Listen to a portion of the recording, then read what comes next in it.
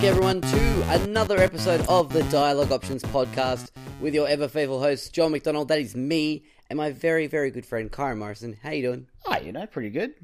Yeah, it's been a nice week. It's been sunny, and just now, at least here, it's coming rainy, so that's obviously perfect. I could smell it before. Yeah, like it's. I was sort of playing. I was playing Dying Light, which I'll get to in a minute, and I could smell it. It wafted into my nostrils, and I was like, I smell rain. It's coming. It's here. Yeah, awesome. Have we all recovered from the last weekend? I mean, recovered in the sense that, sure, I feel awake and alive again, but I'm still bummed it's over. Oh, yeah. I'm still sad. I had that thing today where all day I was sitting on the couch and going, this time last week we were doing this, and this time last week we were doing that. Yeah. Good times. But unfortunately, we have to move on from PAX. If you listen to our PAX episodes, thank you very much. They were a lot of fun to do with some extra help from some lovely indie devs and some good friends of ours. They were very different things as well. Yeah, exactly. Done that sort of stuff before. It was new grounds for us. It's a lot easier to control stuff when there's two of us. Yeah. It worked though. It was good. Yeah, definitely. I'm very happy with how everything turned out, and I hope you guys were as well. But Kyron, do you want to tell me what you've been playing this week? Yeah, sure. It's been a pretty busy week for me personally, so I haven't had heaps of time to play video games. Mm-hmm. But the main one I've been playing is the other day I finally picked up. Well, I say finally, but I picked up Owlboy. Right. Now, I want to hear about this because I heard someone talk about this earlier on the week, and I had no idea about it, and it sounds awesome. So yeah, it's a game developed by a Norwegian indie studio called D-Pad Studios, and awesome. It's kind of not super infamous, but it's well known for the fact that it originally entered development in 2007. Right. Yeah, and it's only just been finished and released this year. Jesus. So it's about 9 years in the oven. Better late than never. Yeah, exactly. And honestly, from what I play, I've only put about 5 or so hours into it, but so far it's really good. Awesome. So it's sprite art, but it looks so nice. The detail in the environments is amazing, and the subtle little character animations are really nice to look at. And just how it plays is so far it might throw some new challenges at me, but it's very simple and easy to pick up. And I just keep going. Awesome. I keep just staring at awe in the areas that I'm going through because it just looks so nice. Yeah, I must admit, I had a look at a few screenshots and the launch trailer for it, and yeah, I'm very interested in playing this. Yeah, the best way to sort of describe it, I guess, is it's a side scroller for the most part, but not stage 1 to 1, 1 to 2, 1 to 3 sort of side scroller. You sort of explore areas that are interconnected, I guess, sort of like a Metroid game, but not really. Okay. It's really cool, though. The story, at first, I was kind of like, oh yeah, this is kind of cool. You play as, Otis, this owl kid who no one likes, and they all just dump on him. And I was like, oh, come on, guys. Geez, cut me a break. Especially his mentor, whose name I forget. It starts with S, but he's just the biggest jerk to you. God. No matter what you do, he's always just like, well, Otis screwed this up. I'm like, fuck you, man. I was doing my best. Jeez, give me a break. That's rough. But a particular plot point happened in the game just tonight before we recorded. And honestly, my emotional investment in the game has skyrocketed because I'm just like, wow. Whoa. Yeah, it's just something simple. A town, a city gets destroyed. And you're like, oh, okay. And then the next scene is really your characters, because basically it's Otis and his two buddies at the moment.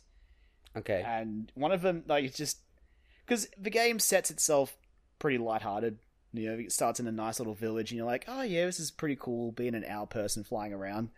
Yep. And when you come back after the city gets destroyed, and your town's kind of taking in refugees, and they've had to build a graveyard.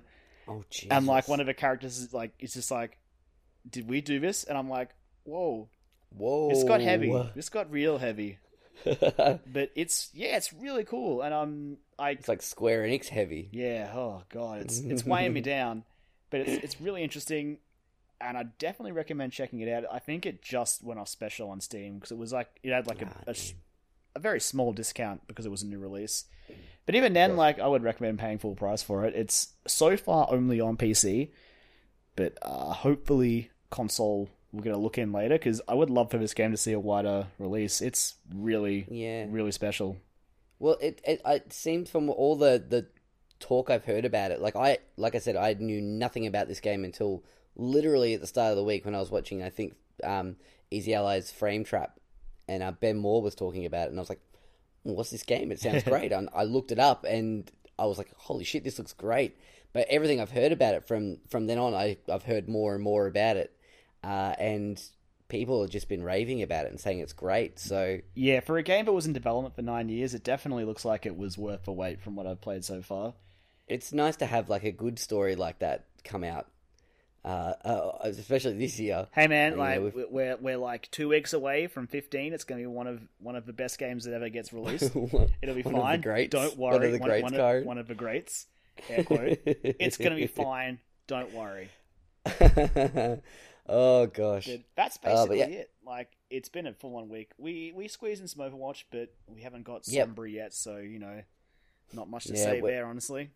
Us scrub console players haven't got access to the PTR, so we don't have a chance to play with it yet. But hopefully in the next few days, I would say. I wouldn't be surprised if it lines up with the free weekend next weekend. Oh yeah, actually, so then the servers just crash. Maybe like Wednesday next week for us. Maybe, fingers crossed. Yeah, fingers crossed. But hopefully. Anyway, that's it for me. But why don't you tell me what you've been playing, Joel? Well, Karen, I've been playing actually a lot this week, and I've only chosen 2 games, and these are the 2 that I've played probably the most this week. And the rest I'm going to save for future episodes, I think. I'm going to ration out my games. I sort of launched into about 6 different games post-PAX, and I've spent the majority of time with these 2. The first game, like I mentioned before, I've been playing Dying Light. Technically, I've been playing Dying Light, the following Enhanced Edition. The better version.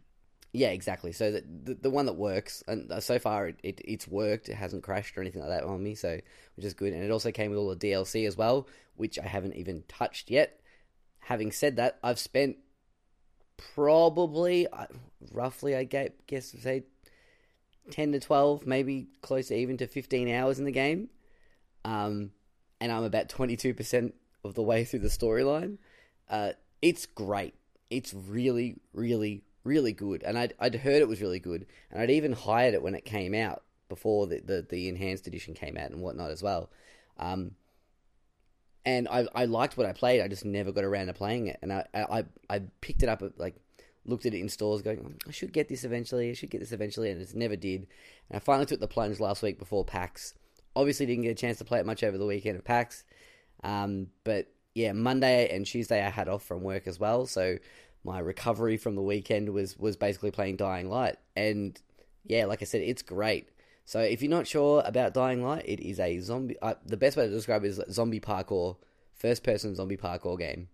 You're set in this... the city of Haran. And basically there's been a zombie outbreak. Shit's gone wrong. You've been flown in to find a mysterious file that's supposedly going to help cure, I guess. You're working for like a government corporation, but as you get there, you sort of start to say fuck you to the government corporation and help out the people that are sort of living in this sort of safe house called the Tower. And yeah, you go out on runs and you do missions for people. There's side quests. It's open world, first person, all those kind of tropes you would expect. But it just does every little bit of those beats well. Not like game changing, but well. Like it does it really, really competently. It's a good thing. It's refreshing just like to have a game. It's like, this all works. Like a free running system that actually feels good and feels fluid. Like, and I've already started, because the map's not overly big, or the parts that I've unlocked of it anyway, or I've explored of it anyway, aren't overly big, but I've already started. I'm like, oh cool, I need to get back to the tower now. Alright, I'm here, I kind of know this area now, so I've got my route that I can go through. It's like, this area, I know I can jump over to here, and I can do this, and especially with some abilities that I've got now, so I can jump from tall heights, and I can hit circle and do like a forward roll, I guess you would say, like to cushion the blow, so I don't take as much damage or any damage at all from it, which is really handy.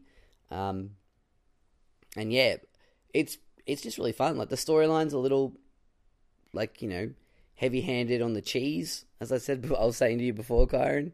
But like I'm not in it for the storyline. The storyline is okay for what it is. It does its job. It gives me sort of momentum and what's the word I'm looking for? I was going to say, it sounds like it's serviceable. Like, yeah, exactly. It gets the job done. Exactly, that's what it is. It's like it's pretty safe by storyline standards. It's not breaking any grounds there by any stretch of the imagination. But I'm having a lot of fun with it. Like just doing side quests for people, unlocking safe houses as I'm running around the map, and it's really good. Troy Baker's the voice of the main character, so that's always fun. I like hearing his dulcet tones speaking to me as I'm playing the game. Oh, makes Troy things nicer. Baker. The new Nolan North. He is. I don't know. There's something about it. His voice is so calming. It's like I've got some sort of like ASMR reaction to his voice. It's nice, but there's so much stuff to do in there. The fetch quest, like all the side quests, most of them are pretty much like fetch quests. Go here, do this, come back. But they all feel a little bit different. Like they've got like a little tiny spin, whether it be something to do with the storyline, a little bit more about these other characters in this world. And it's sort of, I'm kind of invested in it now. It's literally on my TV at the moment. It's on the XMB. I can see Dying Light the Following, and I'm just like, man, I'm going to play some more when we finish recording tonight. It's, I'm surprised at how good it is. The best part about the game is probably the most, I guess, game-changing part of the game is that there's a day-night system. Oh, yes. So during the day, there's zombies around. They're tough, especially in the early stages when you haven't got many weapons, because you got to craft. You pick up weapons, but you can craft them and make them better and make them. They're not quite like Dead Rising ridiculous, but they are like pretty gnarly looking weapons. So they're probably similar to like how Dead Island did its crafting. Yeah, very much so, and especially considering as Techland had their fingers in both those pies. Yeah, it sort of makes sense. And yeah, it's good. It works well. And like there's weapon degradation and all that sort of stuff. You can repair them. You only have a certain amount of repairs per weapon. I think that's what I've gathered so far. So like after a while they break and then you can't repair them anymore. So you basically scrap them and then you get metal parts back so you can like put them into other weapons. But I haven't had a problem with that yet in terms of like being short on weapons. I've even got a police rifle, which is really handy if I need to take out enemies from a distance. The only problem is it makes a lot of noise and drags people in. But yeah, so like during the day, it's pretty stock standard fare. But as soon as the sun goes down, you start getting warnings from some of the other characters in the game going, hey, make sure you get to a safe house before the sun goes down. You don't want to be out after dark. You don't want to be out after dark, guys. And it's like, oh, okay. And then even on your watch, it'll start beeping just before it hits like nighttime. And as soon as nighttime kicks in, it pops up saying, night has begun, and this ominous warning across the screen. Basically what happens then is you earn like double XP on like agility and power, which is like the skill trees that you have to build up XP in, which is great. But the trade-off is there are enemies known as volatiles that only come out at nighttime. Now they are super tough, super fast, and they have a cone of vision. And if you stay in their cone of vision and get spotted by one, it's basically a pursuit. You could try and fight them. I did try and fight them before because I had to do something for a story mission, and I thought I could fight them off, and then I just got swarmed by them, and it was over very quickly. So it also almost adds this sort of survival horror element to the game at night, because it's like if you get spotted, you need to run. You need to run. It's even got like hold triangle to look over your shoulder, so you can see them running towards you as well, which is terrifying.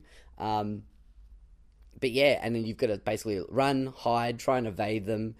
If you survive the night, you get like a bonus to your survivor points, which is another, I think, skill tree as well that you can level up in as well. And yeah, it's really good. It's tense. of a nighttime. I actually kind of like going out at night sometimes. I'm like, I need to get a boost in some XP. I'm just going to go out for a run at night, and I'll go out and do some quests. Some quests require you to actually be out at nighttime and complete them at nighttime. But if you don't want to do anything at nighttime, apart from the main story quests or whatever that you need to do at night, you can sleep at a safe house and it'll skip it to morning. Nah, don't be a scaredy cat. No, fuck that. The only time I've done that really is to make it nighttime, so I could go out and actually start doing nighttime stuff. But yeah, for someone who doesn't like, on the record, very well known for not liking horror games, this is the yardstick. This is like Dead Space, or like the yardsticks for how I like my horror, especially. So you don't like them scary? No, I like them tense more than jump scary. Having said that, had a couple of jump scares, not like scripted ones either. Like I'll just be running along, because at night it's obviously very dark and you've only got your torch. So I'm running along, and then like a zombie will bump into me from the side, and sometimes they can grab you, and it like starts a quick time event where you have to mash X to like break out of it. And at nighttime that's fucking scary. But it's really, really good. It was just on sale for the Halloween sale, but it's not anymore, unfortunately. But I'm sure you can pick up a copy of it at like EB or JB somewhere really cheap if you really want to play it. And I highly recommend it. It's a good. It's my stopgap filler game at the moment until the next lot of releases come out. So I'm going to try and plow through as much as I can of it. Like I said, I haven't even touched the story, the DLC packs, which have add vehicles and a new location to it as well. I'm excited to get into the vehicles and start mowing down zombies in them, which will be kind of fun. I should also note too that there is an invasion system as well. I haven't had it on just because I can't be fucked dealing with it. But basically, other players can enter your game as a volatile zombie and hunt you down, and you can do that to other people as well. It's called the Be the Zombie mode. I might try and dip into that eventually, but I'm just enjoying the storyline, the single player aspect of it at the moment. So it's good stuff. Good stuff, Kyron. I'm enjoying it. It sounds good. It is. It's a solid, good game. Just does everything right. The other game I've been playing is a game that's been out for a little while now, but it's just come out on mobile this week, and that's Party Hard Go. Party Hard, you might have seen, is an indie game by Pinnacle Games. Sorry, it's spelt weird. It's Pinokl, so Pinnacle. Saying it out loud, it makes sense now. I was trying to think of how to say it before, and now I actually said it out loud. It's like, oh, I get it now. So it's basically a game where you play as... The setup, I think, is it's 3 a.m, your neighbours are having a party, it's time for you to stop them permanently. So you go over to the party and you kill everyone. That seems like escalation. Yeah, it's super escalation. I didn't realise it had a storyline through it now as well. It's actually got there's cutscenes in between each party, quote, party, that you go to. And I think the best way to probably describe it, it feels like Hitman mixed with Hotline Miami. It's great. It's super fun.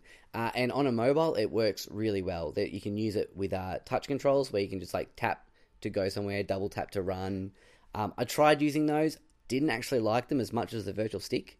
I think the virtual stick works a lot better, and there's not a lot of buttons that you need. There's a run button, there's a use button that's contextual, there's a big old stab button, which is the biggest button that you have. There's a pickup button, and I think that's it. There might be one more, I can't remember. A sprint button. Did I say that? Anyway. You have a sprint button, that's the main thing. You have a sprint button as well. It's really, really fun. It's great. It works really well for a mobile game as well. I've been sitting on the couch while I've been watching podcasts on TV and stuff, and playing it, because it's a really good just sort of kick back, play it. Each round takes around about, each party takes about 10 minutes, depending on how well. I usually take the first minute or so to scope out the party, see what kind of traps there are around that I can use to grisly murder people. If you get caught, the cops come and you can get spotted by the cops. They can chase you down. You can evade them. There are other later parties. They have bouncers as well that will stop you from getting into areas. But you can, like, if you sneak up behind them, you can stab them in the back, or you can kill them with traps, like setting a car off that drives across the stage and wipes out a whole bunch of people. It's super violent. It's got this great pixel art style to it as well, though, very much like Hotline Miami. And yeah, like I said, there's a storyline that goes through it as well, and it's like a really bad B grade, like, cop story, and it's told through like there's a cop that's like a grizzly old cop that's being interviewed about the Party Hard murders, and he's telling the story about how he went through it, and it involves his daughter and all this sort of stuff. I think I've done the first 5 parties. I think it says there's 19 plus a few more bonus levels as well. There's also unlockable characters that you can do, so you can go back through with different characters, and I don't know how they work yet, because I haven't unlocked them, and I don't know how to unlock them yet, but at this stage, I'm really enjoying the game. It's so much fun. Like, every now and then, I'll just, like, I don't know what to play. I'll just play around with that, pick it up and play it. It's really, really good. I've been wanting to play it for a while now, and I heard that they were doing a mobile version of it, and I was like, I'm going to hold off. I feel like that would be a good mobile game. And it got released this week, and I saw some early impressions saying, yep, thumbs up, it works. It works really well. Give it a go. It's a little on the expensive side for the App Store. It was, I think, Australian, it was about $10.50. But when you think about it, that game's going for $19, $20 on the PSN and Steam. So, and it's the same game. So I had no problems with that whatsoever. When it's a game like that, I don't really mind all that much. Because I noticed that SteamWorld Heist also launched on the App Store this week as well, Kyron. Oh, really? It did, yeah. I didn't know that was coming to mobile, but apparently it is, and it's out for the same price. So, again, that would be a game where I'd go, yeah, that game's being sold for $20, $30 on its own, let alone the DLC that goes with it. So, I mean, you're getting a pretty good deal if you don't mind playing it on a mobile device, which I don't. I'm the mobile gamer guy of our group. I think I don't think there's anyone else. I think Brendan used to play some, but he sort of doesn't anymore. So I just like it at a big screen. Yeah, no, it's totally. I get it. Like, I understand why people don't like playing mobile games. It's fine. But yeah, I don't have that problem. I like being able to have like a little game like this in my pocket, and just to whip out and play every now and then. So yeah, that's been my week. Really, really fun. Sounds good. Lots of murder. Whoa, Joel. Murdering. You can't just say that. You Yeah. can't just say that you've been doing murders. Yeah, virtual murders. Come on, it's fine. Is it? I mean, I guess. Yeah, it's there are fine. those who Like, would argue that it isn't, but you know what? Who cares? It's the central point of the game. And it's, it literally says at the start, like, go and kill everyone at the party. They're having a party next door. I and guess you're when you put it pissed like off. that, it's fine. Go and Yeah. kill them all then. I just love the idea of it, like that one line setup of like, it's 3 a.m. Your neighbors are having a party. It's time for you to stop them once and for all. You're like, because it reminds you of those times where like everyone out there has had those moments where you're trying to sleep, someone nearby is having a party and they're being really fucking loud, and it's like 3 or 4 in the morning, and you're like, just shut the fuck up. Obviously, you never act on those impulses. You say, oh my god, I want to murder them so badly. Never do it. This is like a nice cathartic kind of Now you way can. to take out that frustration. Now you can murder them all. Oh boy. But yeah, that's been my week, among other things, but those are the two I've been spending the most time with. Well, Good times. that sounds good, but I think it's time to hop into the old news. Into the news desk. You can take us in, Joel, because this is actually a pretty Take us in. how it worked out was pretty funny. Oh boy, Karen. Speaking of things that finally happened, we had the Switch. That's happened. We've made the Switch. Blizzard finally, shock horror, announced and showed off Sombra for Overwatch for the first time this week. Good times. Good times. And she's playable in PTR. She is playable right now in the PTR, so if you're lucky enough to be playing on PC, she is there. You probably already know that. You're probably already playing with her, so, let us know how she is. for us again, scrub console players. But yes, our good friend of the show, Steve Tonky Tonkin, says to us he wants us to talk all things Sombra. He asks, "Are we happy with the ARG, Nope. her skill set, etc.?" Yes, we've talked before about the ARG. Kyron clearly isn't. Look, it's not their best, and even some of the character designers from Blizzard that came out this week and said, "Yeah, Blizzard don't do ARGs well." They did say that. To their credit, they did, but then they were also saying that they were ultimately happy with how the ARG played out, which... Well, yeah. It's an ARG that was just like, oh, player base, what are we teasing? Yeah, we'll tell you at BlizzCon. That's all it was. That's, yeah. My thoughts which on is the what... ARG was just, ugh. Yeah, like, looking back on it, it was a little drawn out, I guess, but, you know, it's all good. She's here now. She is here now. She's here now. And what I've seen of her, I'm super excited to play as her. She seems like a character that I'm actually going to play a lot of. When Ana got announced, I was like, oh, awesome, cool. Sniper, I'm terrible at sniping. A sniper, no sniping, if you will. And like shooting teammates to heal them, I was like, I don't want that pressure of having to land that shot and heal someone when they're calling for healing. I don't need that pressure in my life. But I don't know, Sombra's skill set looks pretty damn cool so far. She does, but that's half a problem though, Joel, because obviously when Sombra comes to consoles, she'll come with the new quick play as well. Mm-hmm. Which is the no hero stacking like in competitive. So basically it's first person to pick Sombra wins. Oh yeah, oh yes. I think there'll be a lot of people like trying her out in that the 1v1 arcade. That'll be a good place to try her out in as well. And there's also the practice arenas. You can tool around with them in there as well. You could set up a AI match if you wanted to and fuck around with her. But yeah, I'm really looking forward to it because Kyron, hack the planet. It's one of her voice lines. It is one of her. I saw that and I've got coins saved there. I'm absolutely buying that. As soon as she goes live, I'm going, yep. All of my money is going towards buying a bunch of Sombra stuff, honestly. Oh yeah. Oh, yes. Because that's the thing. I definitely want to use her a lot as well, but because of the rules that are going to be happening, it's going to be first come, first served. Yeah, yeah. Well, look, you know, I mean, if we get a team together of 6, we'll all take it in turns, or even 5. Like, fuck that one last person, that solo queuer. They can deal with it. Yeah, I love the fact that she can hack turrets, and the coolest thing that I like is that she can hack med kits. That, to me, look, because there's been so many fucking times when there's been a punk-ass little Tracer, and I've almost killed her, and she's just fucking blink-dashing across that one of those, like, med kits until it respawns, and I'm like, oh, I'm gonna snap your neck when I get my hands on you, Tracer.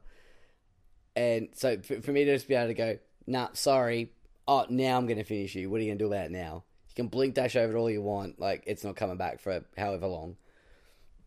I'm very curious to see how much she is nerfed in the console version, because it sounds very much like she's very OP at the moment. Oh, of course. And I think we were talking about this with someone last week, during PAX, when all this got announced. Blizzard do that where they sort of, it seems to be like they drop these characters and they go, all right, dial it up to 11. Everyone goes, oh, they're so OP. Oh my god, this, and this. And they go, all right, cool. What exactly is it that is OP about them? And then they take their feedback from their fans and then tweak it in a further update. And it's usually a pretty quick turnaround with that kind of stuff as well. It's true. So, yeah, it'd be interesting to see what happens with her when we finally get our hands on her. My driving force for playing her is just to get play of the games with her hacked highlight intro. That's it. It's so cool. I'm playing as her just to get that. I love it. I love it so much. And she's such, I like her character design as well. All her skins, because I've looked at all her skins as well. They look great.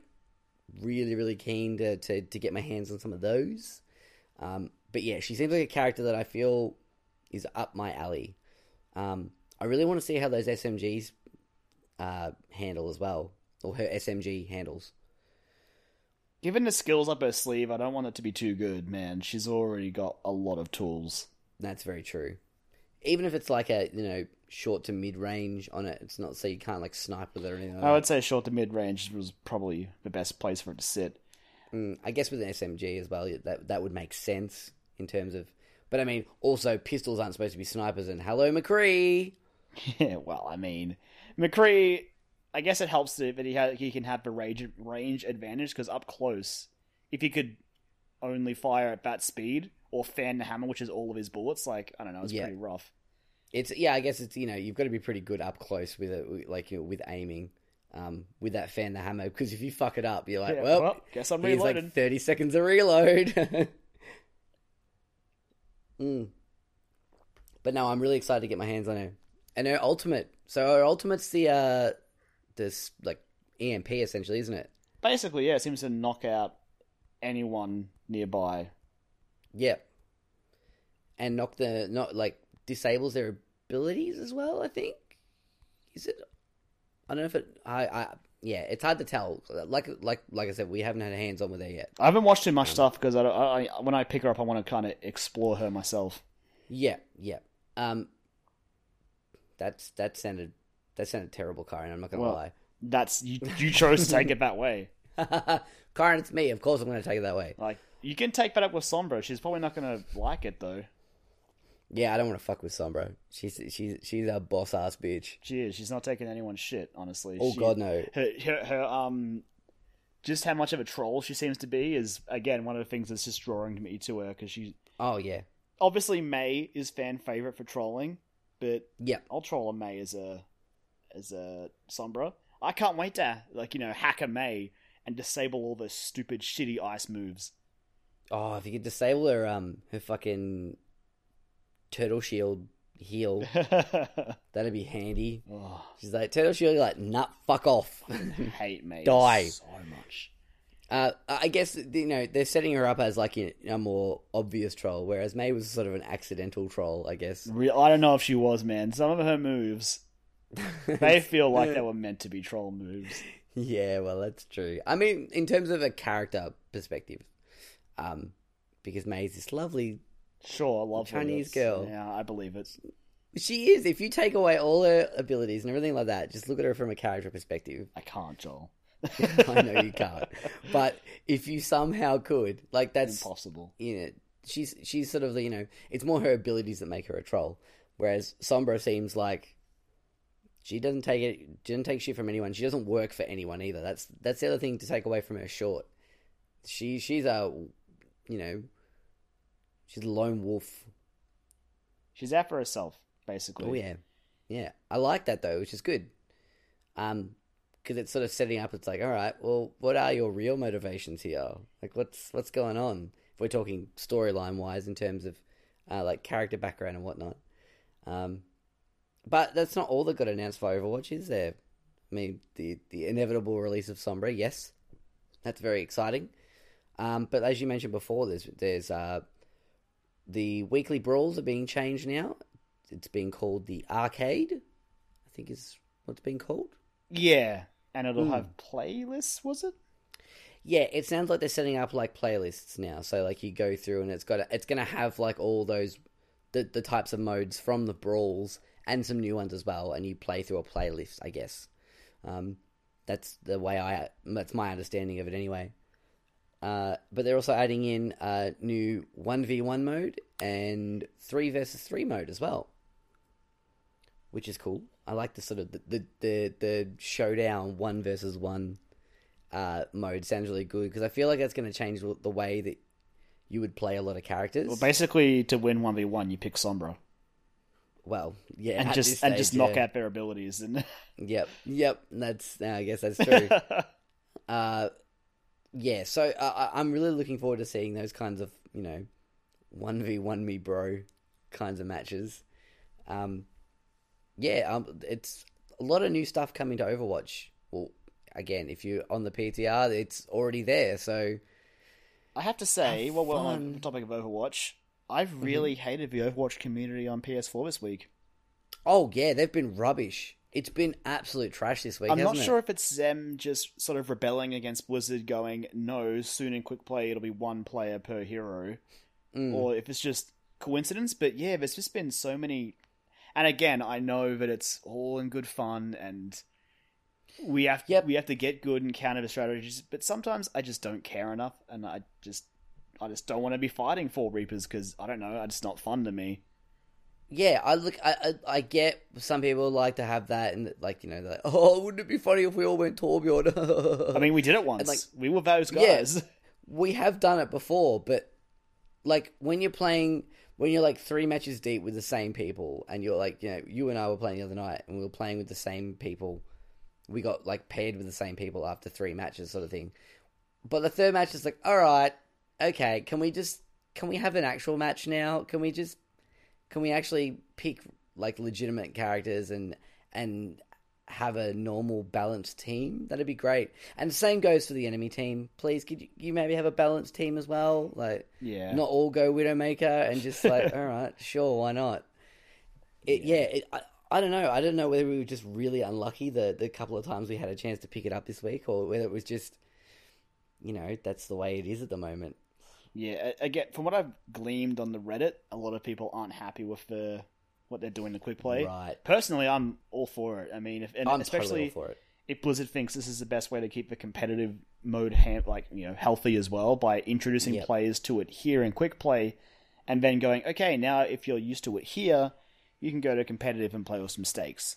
Exactly. It's more like a practice match than anything. Yeah, which is good. And I feel like if you want to play as like 6 McCrees, there's a no limits mode in the arcade. I was going to say, so in the arcade there is a part where you can do that. Yeah, of course.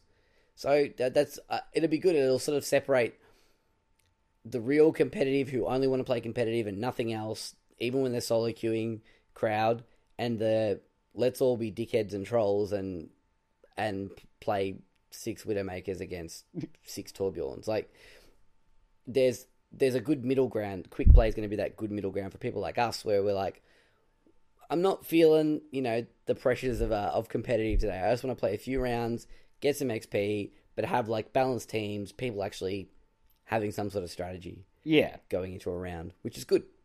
Excited. What else? What else happened to BlizzCon this weekend, Karen? I mean, late last week, I believe it was, there was the final of the Sombra leaks, which basically ended up leading to the Sombra announcement. Yep. Also leaked at that same time was a very interesting piece of key art from what looked like Diablo for a Necromancer. And shock, horror, the Necromancer is coming to Diablo 3. That's happening. Woo! Blizzard obviously is just like, yeah, we're going to put the Necromancer in, fuck it, everyone loves him.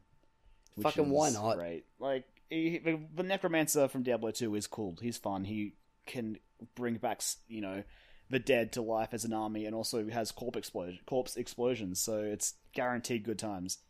Who doesn't love a Necromancer? Like, yeah, exactly. You can't go wrong with a Necromancer. At this point, it sounds like because it's Diablo 3, there'll be a female and a male Necromancer, obviously. Right. But it sounds like they'll be added to the game, but it doesn't sound like there's going to be heaps of like a new act or like new content for you to explore as that character. So I think it's just the class and like the abilities and the portrait stuff and that sort of stuff. Just dropping, just a new class, character to play, a new class to play. Yep. Cool. They also announced what will now be a new annual event in January for Diablo 3, which is essentially like a throwback to Diablo 1. It'll be like a gauntlet, I guess, of like Diablo 1 content, and it sounds like it'll run every year in January, which is really cool. That's awesome. Yeah. I did it for my birthday. That's lovely of them. So how kind, Blizzard. If you like Diablo 1, there you go. I hope they do a similar thing for Diablo 2. That'd be cool. You would think that if they're going to do it yearly, then they might alternate between them. Yeah, maybe. Fingers crossed. And then by the time, like, you know, because we get Diablo 1 next year, Diablo 2 the year after, by that time, Diablo 4 might be out, and then it's Diablo 3 and Diablo 4. I don't know. Who knows? I could really go with Diablo 4. I really could. I've got to finish Diablo 3. Like, I started it about 6 times, and I really like it. I just haven't sat down and powered through the rest of it. You can blitz it. Yeah, maybe over summer. But so that, like, there was other stuff at BlizzCon. Like, they announced the Overwatch League, which sounds really cool. It sounds really cool. I'm already looking forward to picking a team and having my team and watching my weekly matches and whatnot. It's going to be my sports. I'm actually really looking forward to that. I was thinking about it the other day, and I was like, yeah, this sounds really... I got sort of like kind of giddy excited thinking about it, going, ooh, it's like a sport, but I understand all the rules. I like it. But yeah, that's good fun. Those are the only things that I really took away from BlizzCon. Yeah, I guess that's the only thing that really stuck out. And that you know, BlizzCon's always like, you know, started to make itself like, you know, big announcements or that kind of thing. And it's sort of, you know, this year was sort of like, okay, there's some cool stuff. The biggest announcement was something we already knew. All right. But, you know, it's all good stuff that came out of it. It wasn't like there was any like massive disaster-ish kinds of stuff that came out. So, I mean, people kind of like exactly called how Sombra would be revealed. Oh, absolutely. As if they weren't going to do it that way. Yeah. But I must admit, having watched it and how they did it, I still kind of liked it.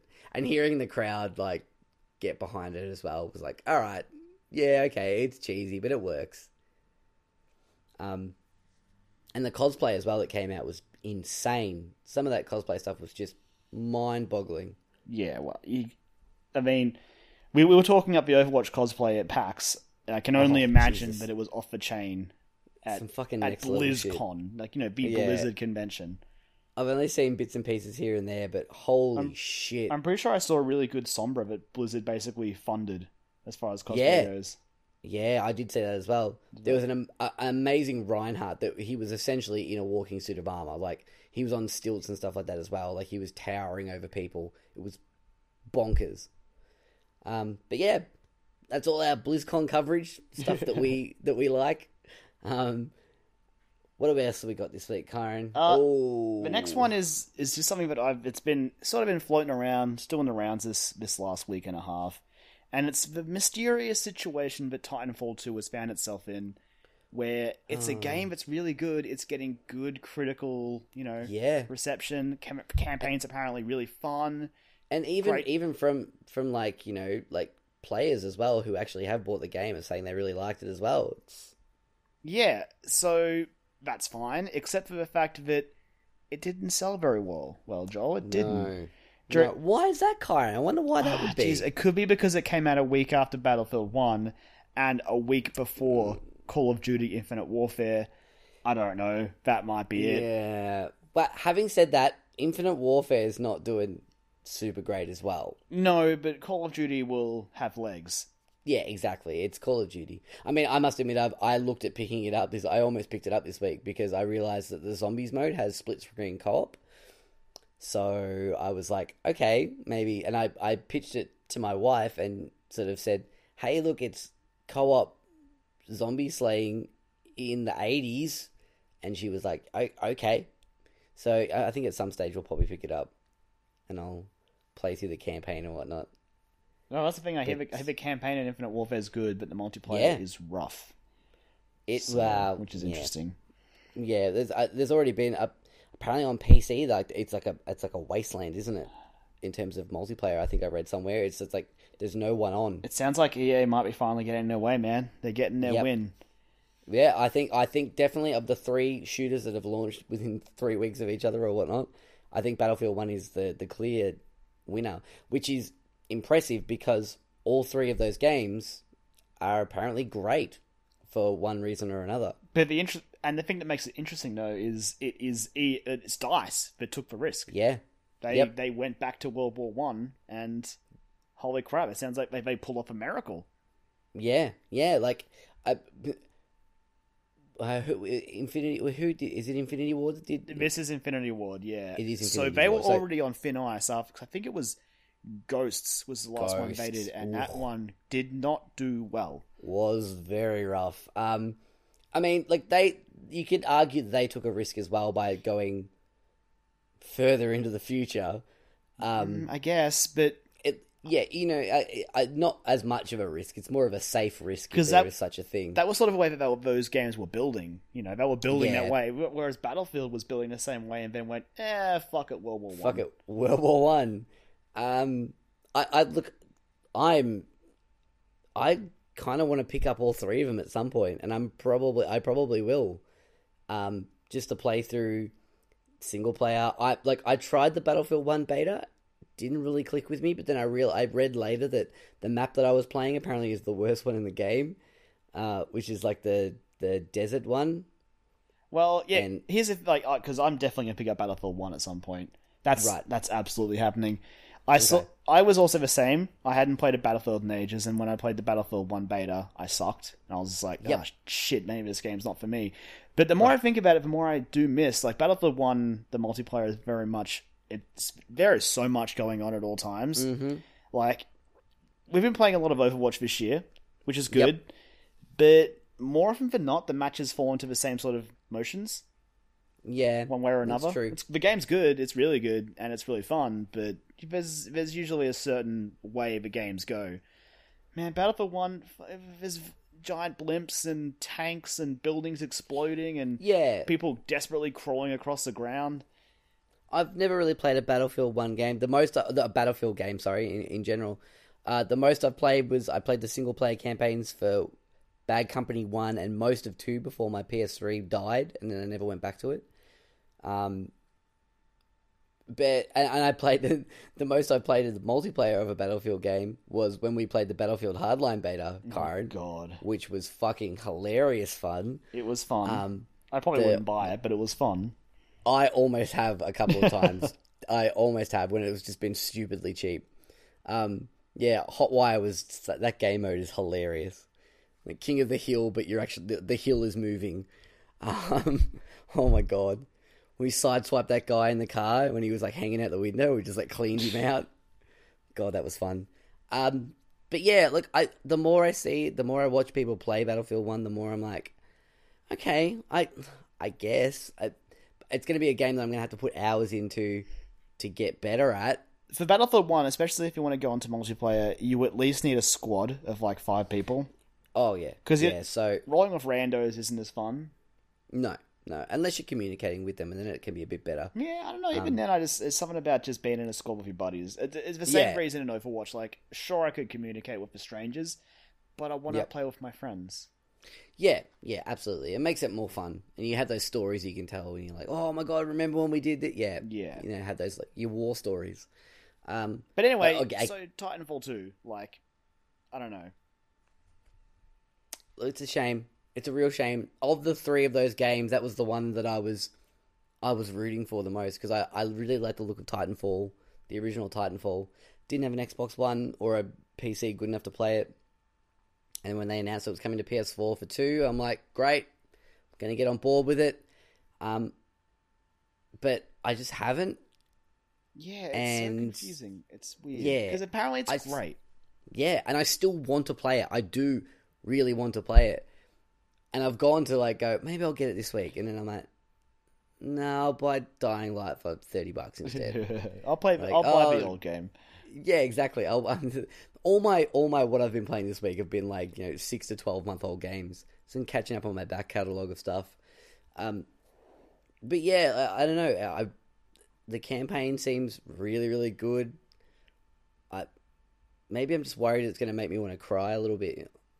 Make me sad because I know that robot's going to die. I mean, that is entirely going to depend on how attached they can get me to that robot. I don't know, like just from watching the trailer, I got a little attached to it. The trailers made me a little attached. I'm like, oh. Apparently, it makes like really stupid jokes through it. I'm like, yeah, okay, we can be friends. I can get on board with that. Yeah. So I mean, they're 3 games I'm going to pick up eventually. Just I don't know when. It's just a shame that Titanfall 2. It's baffling. Why? Why did they do this? I mean, EA claims they had that release date nailed down in advance. Like, sure, okay, but why? Like, Battlefield 1 was always going to come out and storm the gates. Yeah, it's exactly. It's EA's flagship shooter IP. And also, like, okay, yeah, sure, you've nailed that one in. Last I checked, EA, you run the company. It's your company. You're not answering to anyone else. Fucking change the rules. Go, all right, maybe we shouldn't do this then. Like, it seemed like a really, like, convenient bullshit excuse. And the other thing that's sort of confusing about it, and this is not a huge thing, this is something I've heard over the course of a week, people discussing, the fact that it's called Titanfall 2, and which is fine for Xbox people, but on PS4 you see Titanfall 2, you're like, Titanfall 2. Do I need to play Titanfall 1? You don't, obviously, because Titanfall 1 had no single player. Well, it had storyline through the playlist, but it was bullshit. Yeah, it was nothing. Yeah, it's basically the first real Titanfall game.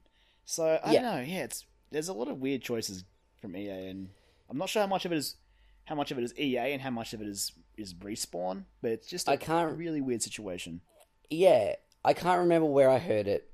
From what podcast I was watching or something like that, where they said that their theory was that EA purposely sent this game out to die, that Respawn had been working on for so long and slaving over, sent it out to die so that the Titanfall franchise would be shut off, and Respawn can go and work on Star Wars games. Which they are. Like, I did see that, and that's so cynical, and it makes me so sad because I don't want that to be true. I don't want that to be true either, but like from a business perspective, like it makes sense. As awful as that is. I mean, they've already got heaps of studios working on Star Wars games, so I don't know. Oh god, yeah, so many desks, Kyron. So many desks. People at desks. It's just it's another one of those gaming mysteries that we'll probably never get the full answer to. It's true. But it's interesting to sort of speculate, I guess. And the other thing as well is why it's weird is because Titanfall's also doing the free DLC thing. Yeah. No season pass. It should. It's a recipe for a success. No, I'm not talking like taking on Battlefield 1 head on and destroying it, but like it should be selling somewhat. Those are all good selling points. Decent single player campaign that doesn't overstay its welcome. The multiplayer is like they've built on it a little bit from what the original Titanfall was, and it still feels really fluid and fun. Free DLC for forever. I don't know what's gone wrong with it. It's a weird situation, and it's just been something that's been I've been mulling over all week and thinking about because I just don't understand. Yeah, well, it's good. We got it off our chest. It's good. No, it's good. It's something good to talk about. Like, I mean, it's a good sort of, not so much just necessarily a news story, more of an opinion piece, a hot take, if you will, on what's going on with that, because like I said, we'll probably never find out what exactly happened. So, well, especially with AAA being as expensive as it is, really, like games can't afford to underperform, which sucks, mind you. Yep. Yeah. But yeah, I don't know, just weird. Anyway, go on. If you're vaguely, I can't. This is a bit pot kettle black, but if you are vaguely interested in that game and you have the money, go and buy it. Like, go and check it out at least. I'm definitely going to pick it up in the coming weeks. I think the more I think about it, the more I'm like, yeah, I'm going to. I really enjoyed the beta. I did enjoy playing the multiplayer in the beta. It was a lot of fun, and I would like to sink my teeth back into it. It's Overwatch has changed me. Yeah, look, it's definitely on my radar, but I'll pick up Battlefield 1 first. Yeah, having said that, if you're going to pick up Battlefield 1 first, then I'll probably get that. Then I'll play with you. You go where the people are. Well, yeah, and I guess, hey, look, that's probably another thing. Like, exactly. There might be people like me that are like, I really want to play Titanfall 2, but all my friends are getting Battlefield 1, so I should probably get that and play with them. I'm going to enjoy that, but... EA. Speaking of EA... Yeah, well, they had some relatively good news come out this week, at least. Some okay news. Yeah, well, Monday was it Monday, wasn't it? Yeah. Oh, I think it was Tuesday for us when it came out. Yeah. Well, technically Monday was N7 Day, because November 7th. I get it. Yeah. Yes, I get it. It's, widely renowned as Mass Effect Day. So, what better day than to drop a new cinematic trailer for Mass Effect Andromeda. And a whole bunch of information as well. So much information. I did not realise there was that much information out there about it, Kyron. Heaps. Like, the Game Informer info dump is huge. If you can go track down a copy of Game Informer, get it and flick through it, because it's meaty. Yeah, I kind of want to actually. If they, because we still get Game Informer in Australia, Yeah, I might go. yeah, we I get it. might go into eBay and see if they've got a copy of it and It's pick like it up. 'Cause I actually $5. want. Yeah, I might read it. Like it's because that's.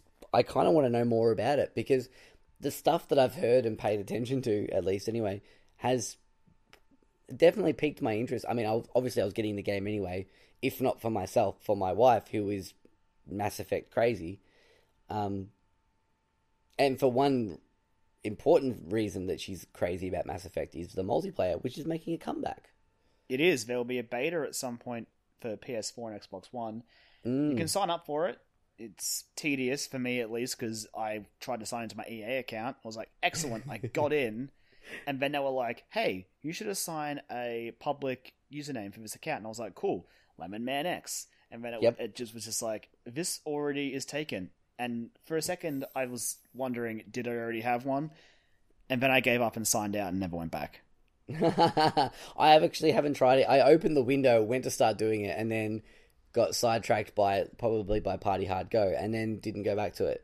But I should sign up for it. I really should, just to download it because if I'm not playing it, Ash will be. Because when we had a lot of good times playing that multiplayer. We did back in the day. It was a shame about what happened with Inquisitions, honestly, because they tried to take that idea and put it in it, but it didn't work. It just didn't work. Yeah, it didn't feel right. I'm still surprised how good the multiplayer was in Mass Effect 3, because I had written it off immediately. Yeah, it was like single player, like story driven, choice based, like RPG shooter with a fucking multiplayer. Nah, get the fuck out of here. We don't need that shit. Turns out that was fantastic. Just super good. And that's probably the first game that I played online in like whatever shape, either competitively or cooperatively. I mean, mainly cooperatively. I mean, that's what it was. You could only play cooperatively. Yeah, but like, you know what I mean? In terms of everything, that was the first game I played online consistently. Yeah. Because we played so much of that. We played like tens of hours. To be fair, half of that time was spent dealing with the PS3's garbage menu system. Well, that too. It was pretty, when we could find a match together, when we were all sitting in the same room, when I'd lug my PS3 around to your house, and there was 4 of us sitting in the same room, we still couldn't get a fucking game. And we'd successfully managed to send the invites and go through 6 different Mass Effect menus just to get into the games. It wasn't great. And loading screens, like 6 loading screens as well. Yep. Oh, Jesus. But anyway, so N7 Day, we've got our, I guess you could really say our first real look at Andromeda, despite the fact that we've seen this there and this here and blah blah blah. So it's been a kind of a mess. Yeah, it was. Look, that trailer was good. It was okay. It was good. I didn't really take anything too exciting away from it. No, I was like, oh, cool, it's coming. All right, I've seen a bit more of it now. Oh, great. So it's called this cinematic trailer, isn't it? Something like that. Yeah, it's like the cinematic trailer or something. I can't remember exactly what it is, but so apparently the first look at gameplay is going to be coming at the Keighley's in a couple of weeks' time. The Keighley's. I love that. I'm so glad you brought that on. Honestly, it was on the internet, but I saw it, and ever since then, it's all I've called the Game Awards. Oh, I'm adopting that as well, and like affectionately. It's not a slight against him at all. I love Jeff Keighley. Yeah. I watched you live with YouTuber Gaming Today, actually, the latest episode of that. So he was talking up the Keighley's on that as well. So, of course he was. He's all about those his exclusive reveals that we have. World premieres. World premieres, yeah. That's the one. Well, we'll get the world premiere for Mass Effect Andromeda's gameplay at the Game Awards. So I'm curious. Yeah, I am as well. Look, we're all going to buy it, aren't we? Like, we're all going to buy it. I mean, I guess we'll see when the release date is. We probably will, but if it falls in the March window, it's going to be tough. Yeah, look, we're all going to buy it at some point. At some point, yes. Like I said, I'm probably going to have to buy it as close to, if not on launch day, because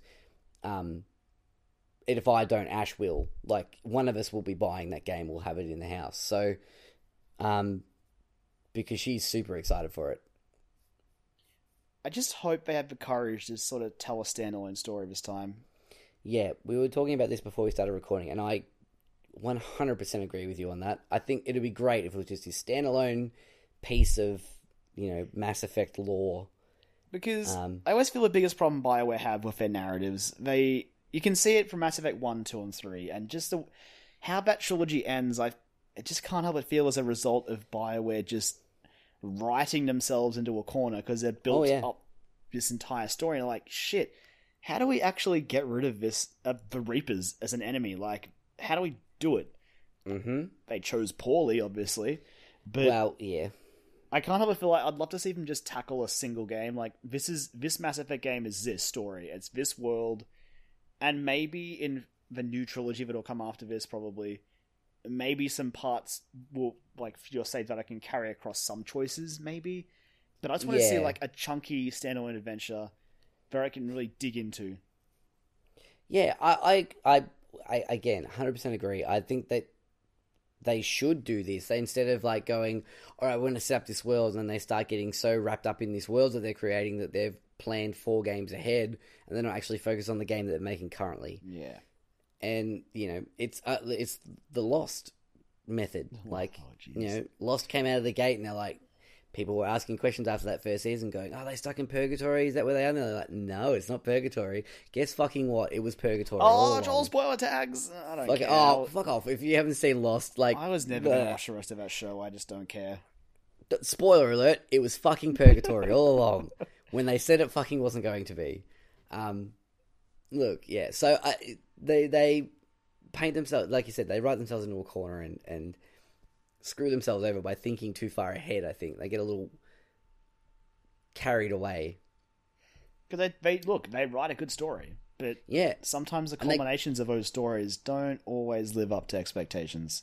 No, but they also create a good universe, so why not just focus in hard on something in that universe, and then focus on that for a 30, 40-hour game, and then... Cool. All right. Now let's maybe, and all the while still thinking, keeping those ideas of like, oh, we could set this up. Put them away. Put them in your back pocket. Use them later. Stash them away. Yeah. Put them in your cap. And use them at a later date. Yeah.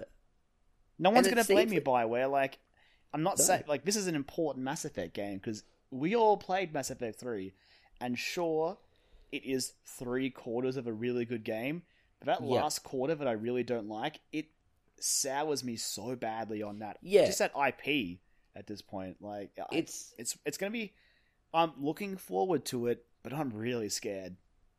Yeah, I'm cautiously optimistic about that game. And I think I've been on record as saying that before, that I'm cautiously optimistic about it. But the more I hear about it, the more optimistic than cautious I am. But still, there's that caution there. There's a couple of little red flags still going off that I need to keep myself in check for. Absolutely. Yeah, so if you want to check out all that information, there is a bunch of it out there online. There's some screenshots. There is that cinematic trailer. There's a whole bunch of information about... it seems like the Paragon system, the Paragon Renegade system is going to be gone. Oh yeah, that's gone. Class system is gone. Basically, you can freely spec your character, but if you spec far enough, you'll get like class bonuses. I like that. It sounds cool. It sounds like man. There's so much information out there. I'm honestly surprised. Go and check it all out. I'd say. Yeah. Because we can really build a whole podcast out of the info dump. Oh, we really could. Well, maybe we'll do like a Mass Effect centric one after the Game Awards. Maybe after the Game Awards episode that we do, and then God, too many episodes coming up in December, man. Karen, we had so many weeks of just like not a lot going on in the games world this week. Like, yeah, but that's before the games period of the game year. Yeah, now it's all happening. It's good though. I like it. We got stuff to talk about. Good meaty stuff to talk about. Oh, Kyron, I'm seeing what's next up on our list. I'm going to let you take this one. This is all yours, baby. This one's just a small thing I chucked in here because when we recorded, it wasn't really appropriate to bring up. But that game company has teased their new project finally, after me sitting here waiting desperately to hear more. Mm-hmm. Simply, the project is titled currently That Next Game, which, fits with their company's title. What we know nothing about it, except that they put out 3 bits of art, and they were all gorgeous, especially the green plains with the little arc and the clouds. which had like a little Yes. sparkle on it. Sort of felt Journey plus Flower vibes, which gets me excited. But apparently it'll be about giving, or giving will be involved. I have no idea what that means. All I know is that game company have already got a sale out of me, because Journey, just special game, the most special game I think I've ever played. Yep. Just take my money, that game company. Kyron, let's face it, they've not got one sale out of you. They've got about 5 sales, because you're going to buy it for yourself and then you're going to buy it for all of us before we even get a chance to actually spend money on it ourselves. I would if I could. Like, I bought Journey on PS3, then I bought the special edition on disc, and then it came to PS4, and they were like, okay, Journey's coming to PS4. If you wait until tomorrow, like, when it goes live, we'll give you, like, if you bought it on PS3, we'll transfer it across and you'll get, like, a free copy via cross-buy. Oh, no, no, I bought that game again. Yep. So, yeah, I'll buy it on PS4 and then on PS5 as well. Yeah. And look, this will be a multi-platform one as well, because this is their first one away from Sony. So maybe I'll get to buy it on the Switch as well. That'd be good. ooh. More platforms to buy it on, please. Maybe Switch exclusive. Switch exclusive. Imagine. That'd be amazing. Like, live the dream. Make the Yeah. Switch, but we'll see. Making the Switch. Are you worried that this might end up being a little bit more resting on their laurels a little bit? Is this something that or do you have 100% faith this is going to be another I have faith. pivotal moment in the gaming industry? Like, if you've even played Flower and gone to Journey, like, you can still see bits of Flower in Journey. Like, their games Absolutely, do sort yeah. of build on each other. Mm. And yeah, I mean, that one main sort of shot they put out of the arc with the clouds does seem very much like Journey plus Flower. And if that is what the next game is, give it to me. Like, I don't care. Give me an amazing looking, like, a gorgeous game. I don't think the soundtrack's by Austin Wintory for this one. I think they're using the Flower composer, which is Vincent somebody. I've forgotten his surname. Okay. Which is fine, because again, Flower had really nice, relaxing music. And Austin's doing quite a lot now. Yeah, he's a big man. in He's high demand now, so but yeah, I just wanted to bring it up because that game company are amazing, and you should all play their games. No Absolutely. excuses. No, I must admit, like, I didn't play Journey when it came out, or Flower for that matter. And now I haven't played a lot of Flower, but I've played Journey at least through once or twice. And yeah, there's something about that game that's just, it's good. It's good stuff. therapeutic whilst also being amazing. Nice, and it's a good way to sit down and spend like a couple of hours and just unwind. And then get really like tense and invested, and then okay at the end. And then get really sad when you get separated from your mysterious buddy. Yeah. Oh yes. Oh yeah, that's really sad. Yeah, like that's the best thing about that game. The way they did that co-op was just fucking genius. Yeah, I love those it guys. was. Yep. Get your little dingy dings. Yeah, little chimes. Just little chime to your pings. buddy. Yep. Pinging everyone. Yep. Oh, good times. So basically, bring it on, Bat Game Company. I'm ready. Karen's waiting for you with open arms. I'm in. Like, I'm already in. I saw the Twitter account, and it was just called Bat Next Game, and I'm like, cool, I'm in. You made your sale. That's the name. That's what they're going to go with. That's too. fine. Like, I don't care. That'll be it. That's that next game. They're not wrong. What is it? Something. It's a thing. You go, all right, cool, yeah. Gimme. VR exclusive, Karen. I'll buy VR. Imagine that. That's not out of the question either. Can you imagine It could Journey be. in VR? That'd be incredible. That would be actually pretty cool. Imagine being in that world. It is a gorgeous game. Or imagine like Flower, but like you like had to move your head instead of the 6-axis to move God, around. you would throw up. Yeah, actually, that's really true. Things move quite fast in that game. After They can a while. get real quick, especially when you Yeah. start going down the little gullies and valleys, and you're picking up speed. Yeah. Oh, you would throw up for sure. I kind of want to play it though. I kind of want to see. I want to experience that. It'd be like the most relaxing roller coaster in the world. You're like, oh, I'm stressed out, but it's so pretty, and I'm okay, and I'm feeling all right. Oh, but I'm gonna throw up, but it's so nice looking. Well, speaking of things that might make people want to throw up, Wow. I don't know. Like, hey, that was the best I had to work with this segue there. I'm sure there and are I'm better sure ones. there probably was. The NES Classic Mini launched this week worldwide to a bit of a debacle. Holy shit, it was a disaster, Joel. Little bit of a controversy with this one. I don't know what the numbers were like in the city, but I can tell you, if you didn't pre-order at EB Games in either of their two waves, Yep. where I'm from, the grand total of like NES Minis that I'm aware of you were able to buy on the day was 30. Yeah. No, I don't know. Yeah, again, I don't know numbers for around my area or anything like that. But yeah, I think most stores, especially the department stores, got about 18 each. It was not much. Heck, we didn't even get the individual controllers, but I heard that Target had 2 of them. Far It's out. crazy. It's insane. Well, what's the... Okay, no, I get why they do this. I understand why they do this. It's dumb to do it this low, but I get the meaning behind it. Because then people go... It's that thing of like, look at this thing, and people go, oh, that's really cool. Yeah, you can't have this thing now. And then they go, but I want it now. Give it to me, please. We call it the iPhone technique. The iPhone technique, yeah, well, that's it. It's not obviously they're not as bad anymore, but I still remember the iPhone days earlier. Yeah. If you didn't pre-order, that was it. You weren't getting an iPhone for ages, and everyone's got their cool smartphones, and you're like, I wish I had one of those.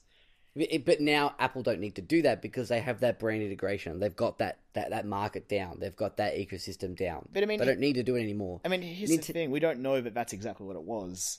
Well, that's true. Nintendo may have just simply underestimated because, let's be honest, no one's wanted their shit this year.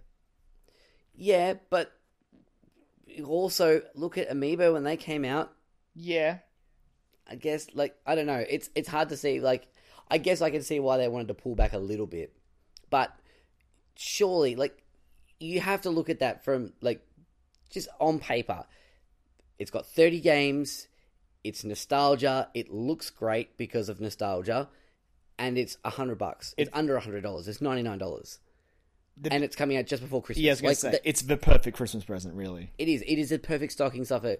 If someone in your family, if you're, it's perfect for grandmas to go, oh, my grandkids love playing video games. I don't know anything about it, but I know that's a video game. It's under $100.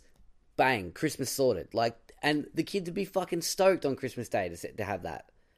I know I would be. It's awesome. Yeah, that's great. It's really strange. It is worth mentioning that I did see a tweet from EB saying that they would have more, a very limited number up for pre-order on Monday. At 12 p.m. Yep. And Nintendo Australia also tweeted out, and I think posted on Facebook, that they will be doing a second run in early December. Yep, so that one that EB posted about, that's what that's part of. Yeah, I figured it would be. So, I mean, there's going to be more coming, but yeah, it's been a mess of a release, honestly. I think that, I guess it might be them just testing the waters, going, do people actually want this? Oh, wait, they do want this. Let's fucking crank up the production. Because it is free money for Nintendo, really. I can't imagine these things are expensive to produce. And this is all, this is a stopgap filler until the Switch comes out. So, why wouldn't you... I guess they kind of all went all in on the Wii U, and that didn't work out so well, so I don't know. Maybe they were being cautious, because, Wii U didn't do so crash hot, and the 3DS, even though that's doing well, it's definitely in the drop-off phase. It's dying off. So they were like, I don't know, let's see what happens. And then they were like, whoa, okay. Yeah. But surely, I understand wanting to be cautious about it, but you've got to look... Someone had to have stood back and looked at that on paper and gone... This is a fucking gold mine. Why aren't we shipping these to every single person in the world? Because they will pay money for this. Hey, Joel, have you looked them up on eBay? I don't even want to, because scalpers make me fucking furious. Yeah, scalpers are basically the scum of the earth. I think we can agree on that. The amount of times I've missed out on concert tickets and then seen, literally minutes later on eBay for 3 or 4 times the asking price originally. It just infuriates me because I know that those people have bought 5, 6, 7 tickets at a time, and then it's yeah, cool, I'm going to have one for myself. Sometimes not even for themselves. They'll just resell them, and I'm like, it makes me so mad that you're taking away this joy from people who It sucks. But I may as well tell you, the rough sort of going price for one of these NES classics, it varies between $300 to $400. fucking hell. It's crazy. And You can get a 3D, a new 3DS XL for cheaper than that, and 2 games. you could nearly get a PS4 Pro, and that came out this week. Actually, that's for that very price. true. That's very true, yeah. So yeah, I don't know. It's just, again, that was something that I wanted to also bring up just because I just don't understand. It's been a weird sort of thing for Nintendo that this shit went crazy. We'll put that in the EA Titanfall 2 mystery basket. The mystery basket's like, what happened, Nintendo? And then it's Yeah. like, we don't know. I don't know. just a little tiny poopy in the bed. Just a little tiny one. Nintendo will just shrug and go back to doing what it is they're doing. It wasn't full on shit in the bed, but it was a little bit. Oh. There was like, oh, mummy, I had an accident, and it's like, oh no, pat on the head. It wasn't like fucking disaster zone. I tell you what, though, Joel, I love the idea of like all these scalpers asking for $400, and I have seen people bidding on these damn things. Oh, because people are idiots. And then Nintendo Australia, and I assume like the other Nintendo divisions around the world, just going, yeah, there's more coming in December, guys. So maybe don't jump on the $400 thing just yet. Yeah, fucking chill out. Remember Amiibo when people would buy those and scalp them for ridiculous prices until Nintendo went, yeah, we're doing it in a second wave, so just, maybe throw on the brakes. Just a suggestion. There's actually a really interesting. I watched most of it. An interesting Game Theorists episode about Amiibo, and like that whole thing was really interesting. So if you're interested in that kind of stuff, go and watch that. It's really cool. My Amiibos stare at me every day. Yeah, mine sort of do when the cats haven't knocked them all off the fucking unit. Seemingly going, why? Yeah. I like them. They look cool. They do look cool. They sit there with my Disney Infinity figures Wow, as I've well. got a lot of them. Kyron, I'm thinking about getting Lego Dimensions. Yeah, that's on you, Joel. That's on you. The more I look at that game, the more it looks really fucking good. Again, that's on you. That's a choice you have to make with your. You have to come to terms with that yourself and reach a decision on your own. I may have put it on my Christmas list, so the wife knows about it. So hopefully, maybe, I don't know. I don't know. It looks cool, but we'll see. Poor Nintendo. Yeah, like heck, like this is like in a way though, man. That like they're building to what could like we already know the Switch is probably going to be scarce as well, so you might want to slap a pre-order down on that thing while you can. No, yeah, actually, I really should do that. It sounds like they'll have, what was it, like 2 million units or something like that for the first month, which it's not much, guys. It's not much. So, but I don't know. And at the same time, as much as this frustrates the hell out of me, I just like seeing Nintendo's name in the news again. It feels good. It is good, and for I guess you could say positive reasons. They're really popular, but they didn't provide the units? Question mark? That's Good work. Burgundy. Yes. So if you did anyone out there manage to get their hands on one? Let us know. Can we have a look at it? I'm going to try and get one. If I can pre-order one on Monday from EB, that'd be great. But honestly, I just don't have the money this week. Otherwise, if it was Wednesday next week, I probably would have put a pre-order on one. But because I don't get paid till Tuesday night, so if this NES one leads to a Super Nintendo one, that is pre-order the second that goes up, like immediately. Yeah. Fucking yeah! I'm throwing my wallet at whatever screen that thing appears on. That has to happen because I need that in my life. I'll punch my fist through it with a wad of cash. Just go. It's appropriate. It makes sense. That's what I would accept that. Yeah, I'm 100% with you on that one. Oh boy! But, all right, that brings us to the end of the news, though. The news segment. End of the news. There was a lot to talk about this week. A lot of good stuff that actually impacted on us. Some tasty morsels of information. Tasty, some nice little tidbits there. Tidbits. So we did have a bit of a listener question before from Tonky. So thank you very much for that one, Tonky. I didn't thank you before. Thought I'd better do that now before I forget. He'll get you if you don't. He will. He knows where I live. Actually, no, I don't think he does. I can tell him, don't worry. I'll tell him. Shit. Fuck. Give me a call, Tonky. I'll let you know. All right, so our question this week that we have Our one and only, apart from donkeys, question this week that we have is from Dialogue Options staple question asker, Sean. He's really inquisitive, okay? He is. And I tell you what, he asks some good questions. He does, Open up some good conversations. So I can't argue with him on that. He asks us this week, most people consider gaming just as a hobby or something to do.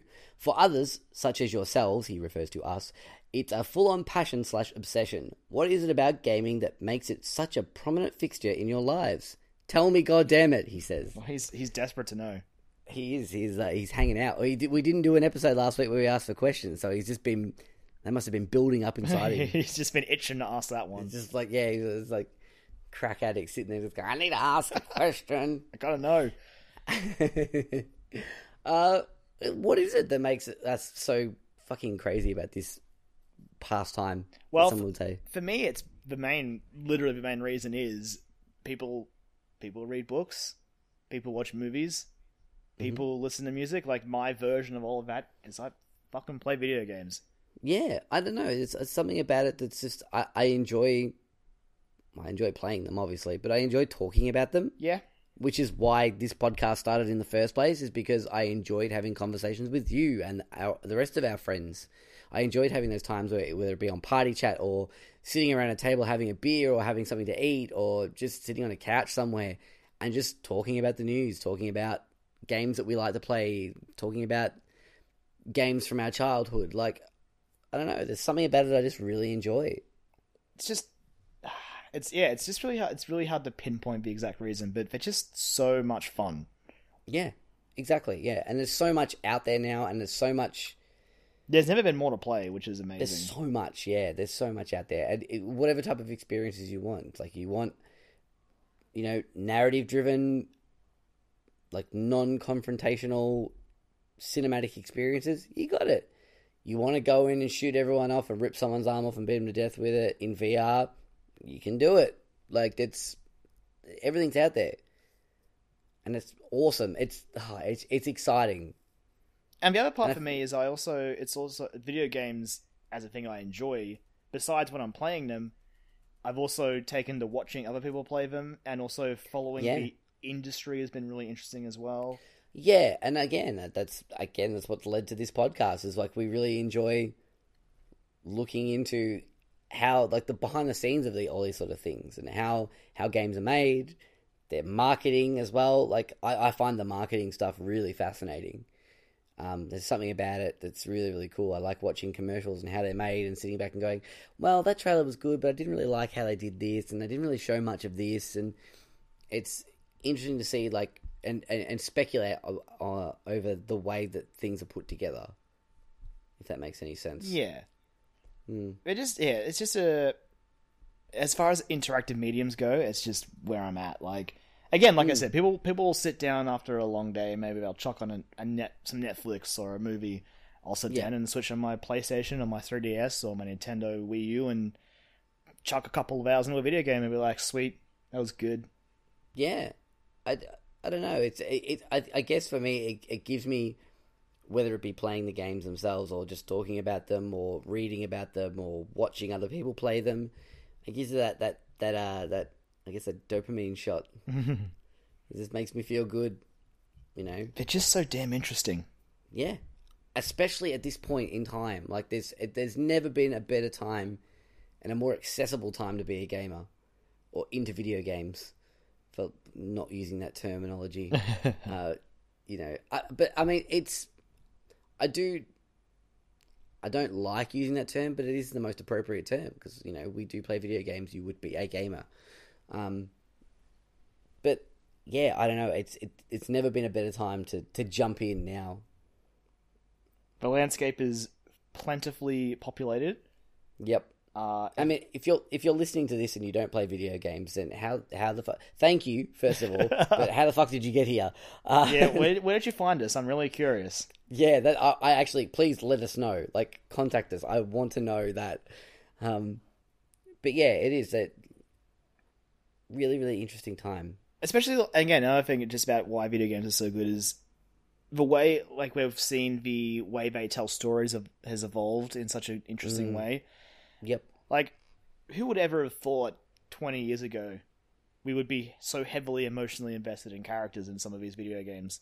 Yeah, when they were just absolutely. like little sprites sort of running to the right and maybe jumping on enemies. And here we are with full-blown narratives, with complex characters, with intertwined like motivations, and you're just like, holy shit, this is incredible. Yep. And there's something that speaks to that as well, that when you're watching a film, I guess the filmmakers are trying to have that emotional resonance and that connection with the character in that film, where you go, oh, I know how that feels.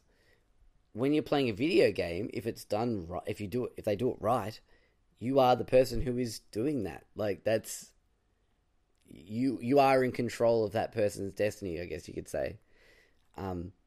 So that emotional attachment is there, or that is a physical attachment there, because you're actually controlling this person. Man, my favorite example of like emotional attachment so far this year in video games, I'm going to bring up Dark Souls, because it's happening. Yep. Awesome. Dark Souls 3 in particular. I guess I don't know, I'm not going to say... I'll just say spoilers, because fuck it, maybe you'll care. But if you haven't played Dark Souls 3 at this point of the year, you're probably not going to, or you don't care about what's in it. That's actually, it's very true. But when you get to Anor Londo again, like, that moment could only really be achieved in a video game, I feel. Because of how long you spend, again, if you play Dark Souls 1, like, Anor Londo is it. It is the gauntlet. If you get there, the second you land there, you're stuck there until you clear that area the first time. Right. So when you get back there in Dark Souls 3 and you see it just in disrepair, it's been trashed, the Silver Knights are still there, but the Anor Londo is kind of gone. And then you fight your way through, you see the dead giant blacksmith, and man, that was sad, because he made me some sweet weapons in Dark Souls 1. So to see his dead body there, it sucked. And then you go through the fog gate to fight the boss, and you're like, oh, okay, this is Aldrich. He looks familiar. And when you realize that he's either still or has devoured and become Gwendolyn from Dark Souls 1, one of the coolest characters, you're just like, oh, that's it, mate. You're dead. I'm killing you. You come into my Dark Souls 1 world, you desecrate it, you kill our gods, you're done. That was probably the most personal fight in Dark Souls 3. Right. The video game does it, man. I probably wouldn't have had that sort of investment if a movie had done it. Like, if I'd seen a location just passively, wouldn't have affected me as much. I think that the key thing that you mentioned there as well, that I think is a very important factor, is the fact that you said about time. Yeah. Whereas, like you said, in a movie, you've got 2.5 hours max to tell the story. Even with a TV series, you've got, for a good, length, maybe 10 hours. Yeah, for a season, yeah. If we want to talk about emotional attachments for games that I've had this year, Uncharted 4. And again, like you said, that could only be achieved by having played those first 3 games. Yeah. Which is probably all up like 30 hours experience before you go into this one. At least. And that's not counting the times I've gone back through those games, because my first ever Platinum Trophy was Uncharted Drake's Fortune. My first one was Uncharted 2. Hey! I wanted it to be a game that I loved so much, and I was like, fuck it, I'm going to do number 1, because it doesn't have any multiplayer. Little did I know that it didn't need to be in 2 either, but... No, it didn't. But anyway, but yeah, had you not played those 3 games, Uncharted 4 is still a fantastic game on its own legs. But if you've played those first 3 games and loved them, especially as much as I have, because I love those games. I love the characters. I love the gameplay. Even when the gameplay is shit, I still love it. I'm looking at you, jet skis. Jet skis are garbage. And the stupid shootouts in Uncharted 3, where you just like... level. When the heavily armored guys just start approaching you from all angles, and you're like, I'm going to die because I don't have a weapon service. But still, I still love... I guess I love to hate those parts, but it comes from a place of love, because I love that series so much. And when you get to that epilogue of Uncharted 4, at first you'd be like, oh, that's really... Like, if you played not play the other games, you'd be like, oh, that's a nice little ending. Yeah, it's really cool. But if you play the other 3 games, you also know that 4 is the end for Drake. This is the end for Nathan that we're going to see of him. This Maybe. is, wow. As a playable character, I definitely think so. No, I definitely think so. Do you think so? Yep. We'll see. I guess we'll see. We'll see. I hope so, honestly, but I think so. I think Naughty Dog will stick to their guns on this. I mean, Naughty Dog might, but then I don't want to know about that. If some other I'm just saying, man. Like Sony has, they've got reason to want. If to some do other more. shithead company wants to try and fucking match, I fucking cried so goddamn much. I applauded I've said this before, but I applauded my television as soon as that Naughty Dog logo popped up at the end of Uncharted 4. I stood up off the couch and applauded my television, and not just because I was trying to make it. I was home by myself. I stood up and was like, fucking bravo. Like, that is so emotionally hit me so well and just wrapped up everything so nicely, and I felt so happy with everything. But again, you couldn't do that. You can do that in a 2-hour movie, yes, by all means, but it is a lot harder to do. There's just, especially in the Uncharted games, there's so many little things that, because you could argue, I guess, the Uncharted games are basically as close as you'll get to a movie, and that's fine, Yep. but there is so many little things that happen in the moment-to-moments, that just make it special, like just little quips back and forth, or Yep. exploring the environment and going, "Wow, that was really cool that I just did that. Holy shit!" The lemur from 4. The lemur, the lemur's very cool. I love that. Which, I don't know if I told you this, but just to go back to PAX again for briefly, I saw a girl cosplaying Nathan Drake, and she had a little pet lemur with her. That's amazing. And I was like, fucking brilliant. And she had, it was Uncharted 4 as well, because she had the blue shirt, but she also had the grapple hook rope and the lemur, and I'm like, well done. Well done. Because Ash pointed out, she's like, what's that person dressed as? And I saw it, and I knew instantly, and I wanted to go up and just, give her a high five. I didn't, unfortunately. But yeah, like you said, there's those little moments, those little tiny, memorable moments. It's what elevates it above, it just being another movie game, basically. Yeah. Do you know what's really interesting, Joel, about that little back and forth? What? That's going to be a preview of our Game of the Year stuff. Yeah, actually, that's very true.